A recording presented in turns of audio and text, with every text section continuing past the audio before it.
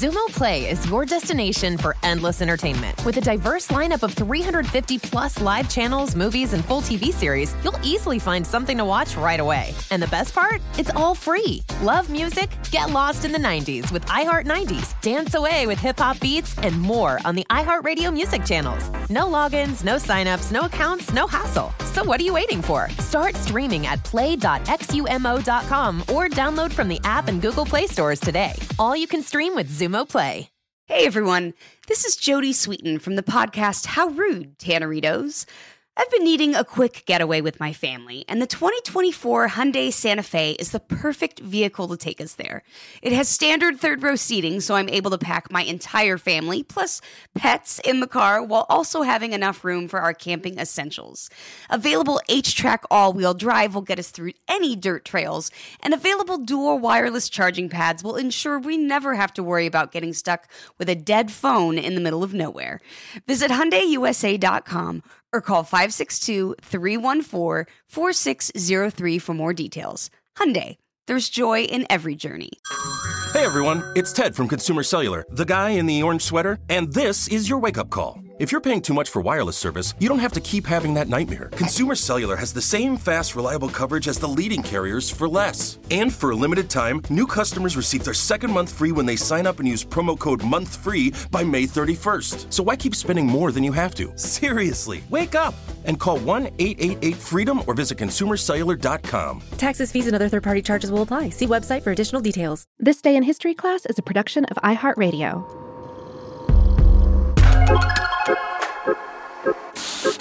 Hello, and welcome to This Day in History class, a show that makes the case for history every day of the week. I'm Gabe Luzier, and in this episode, we're talking about a shocking moment from the Stuart period of British history, the time when a lawful king was charged for crimes committed against his own people.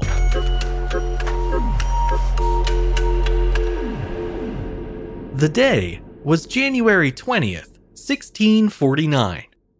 Following his defeat by Parliament in the English Civil Wars, King Charles I was put on trial for high treason.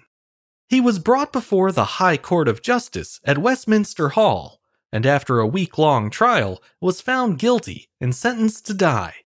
His execution was carried out on January 30th, making Charles I the only English monarch to be tried and put to death while still in power. Charles I was born in the Kingdom of Fife, Scotland, on November 19, 1600. He was the second son and youngest child of James I, the King of England and Scotland, and his wife, Anne of Denmark. Baby Charles, as he came to be called, became heir apparent to his father's throne when he was just 12 years old. It wasn't meant to happen that way, but his older brother Henry passed away at age 18 from what's believed to have been typhoid.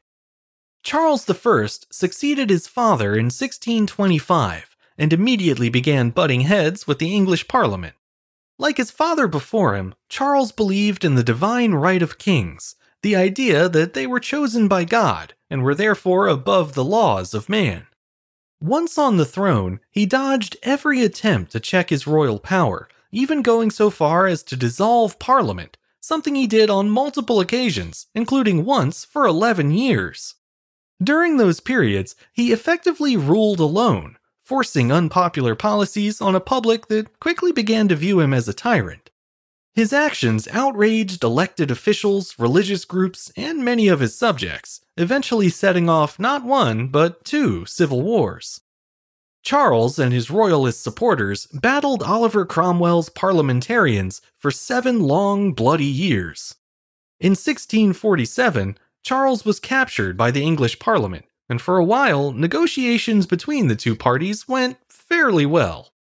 However, Oliver Cromwell and the army opposed further talks with the king. In December of 1648, they staged what was basically a military coup. Those who were against the idea of putting a king on trial were either arrested or persuaded to step down.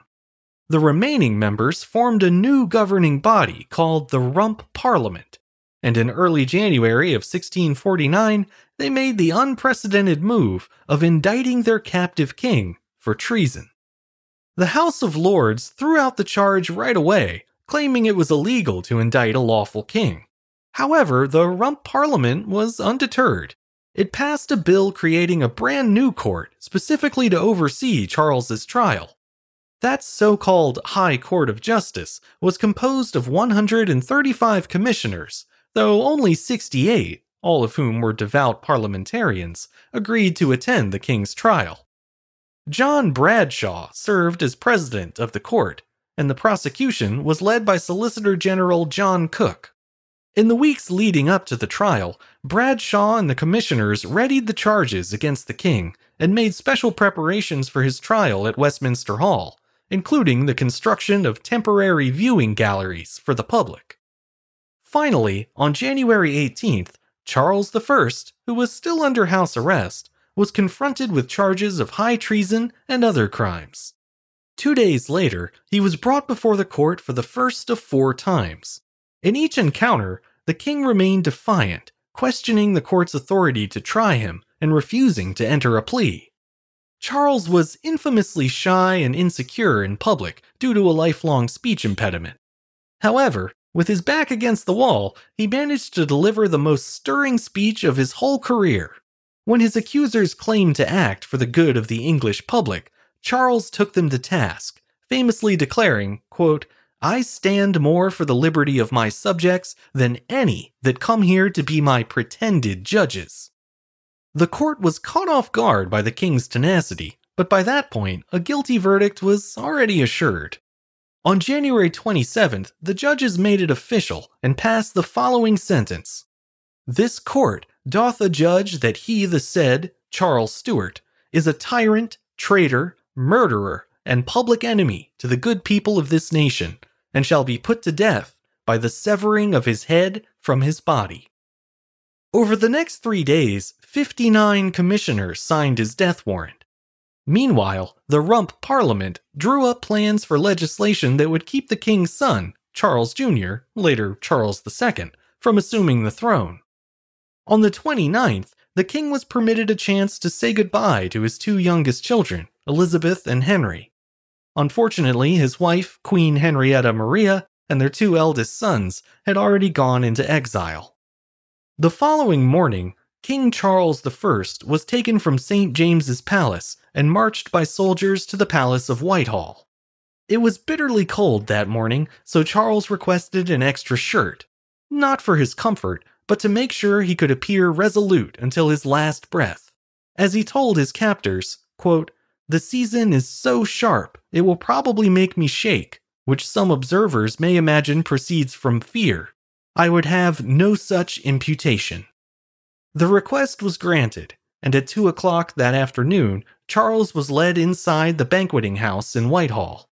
He was then taken to an upper floor and led out of a window onto a newly erected scaffold draped in black cloth. There, the king found a coffin covered in black velvet, waiting just for him. With 2 hooded executioners at his side, Charles prayed with the Bishop of London and then turned to address the crowd. "I go from a corruptible to an incorruptible crown," he said, "where no disturbance can be, no disturbance in the world." With that, the king laid his neck on the chopping block and signaled the axemen to swing.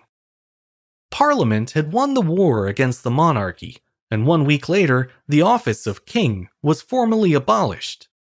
In the end, though, parliamentary rule would only last 11 years. In 1660, the monarchy came roaring back, with Charles's son, Charles II, claiming his rightful throne. Under his rule, many of the surviving members of the Rump Parliament were put on trial themselves, and 10 of them were condemned and executed. Charles II's vengeance wasn't limited to the living either. The bodies of several men who had called for his father's death were exhumed, and their heads were placed on poles on top of a tower. Among the desecrated corpses were those of John Bradshaw and Oliver Cromwell, whose head would remain on display for more than 2 decades. Charles I was and still is a polarizing figure, but over time, many have started to see him as what he had ultimately claimed to be, a martyr for his people. That's why, to this day, his supporters pay their respects on the anniversary of his death by leaving wreaths of remembrance at his famous statue. That bronze depiction of Charles on horseback was installed in the center of London in 1675. In a solemn nod to history, the statue faces down Whitehall toward the banqueting house where Charles was executed. In that way, the king is still facing down his own inevitable death. And while he's dressed in a suit of armor now instead of in 2 shirts, he's still looking defiant as ever. I'm Gabe Lucier, and hopefully, you now know a little more about history today than you did yesterday. If you enjoyed today's episode, consider keeping up with us on Twitter, Facebook, and Instagram. You can find us at TDIHC Show. You can also rate and review the show on Apple Podcasts, or you can get in touch directly by writing to thisday@iheartmedia.com. Thanks to Chandler Mays for producing the show, and thank you for listening. I'll see you back here again soon for another day in history class.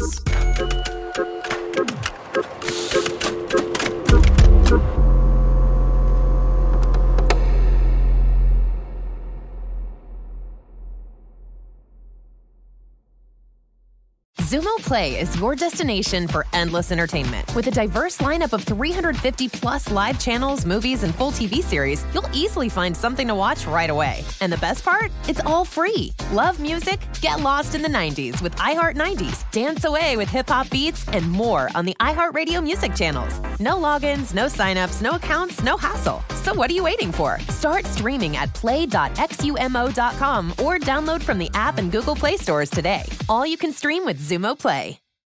So, should we go electric? I think we should go electrified with Toyota. Electrified? Electrified means options. Yes, we could go all electric with the Toyota BZ4X, but then there are hybrids like Grand Highlander, or we could do something in between like a RAV4 plug-in hybrid. So, Toyota is electrified diversified? Yup, and with more options for reducing carbon emissions, the closer we all get to Toyota's Beyond Zero vision for the future. Exactly how much coffee have you had this morning? Learn more about our Beyond Zero vision for the future at toyota.com/Beyond Zero. Without the ones like you, who work tirelessly to keep things running, everything would suddenly stop. Hospitals, factories, schools, and power plants, they all depend on you. No matter the weather, emergency, or time of day, you're the ones who get it done. At Grainger, we're here for you with professional-grade industrial supplies. Count on real-time product availability and fast delivery. Call, click Grainger.com, or just stop by. Grainger, for the ones who get it done.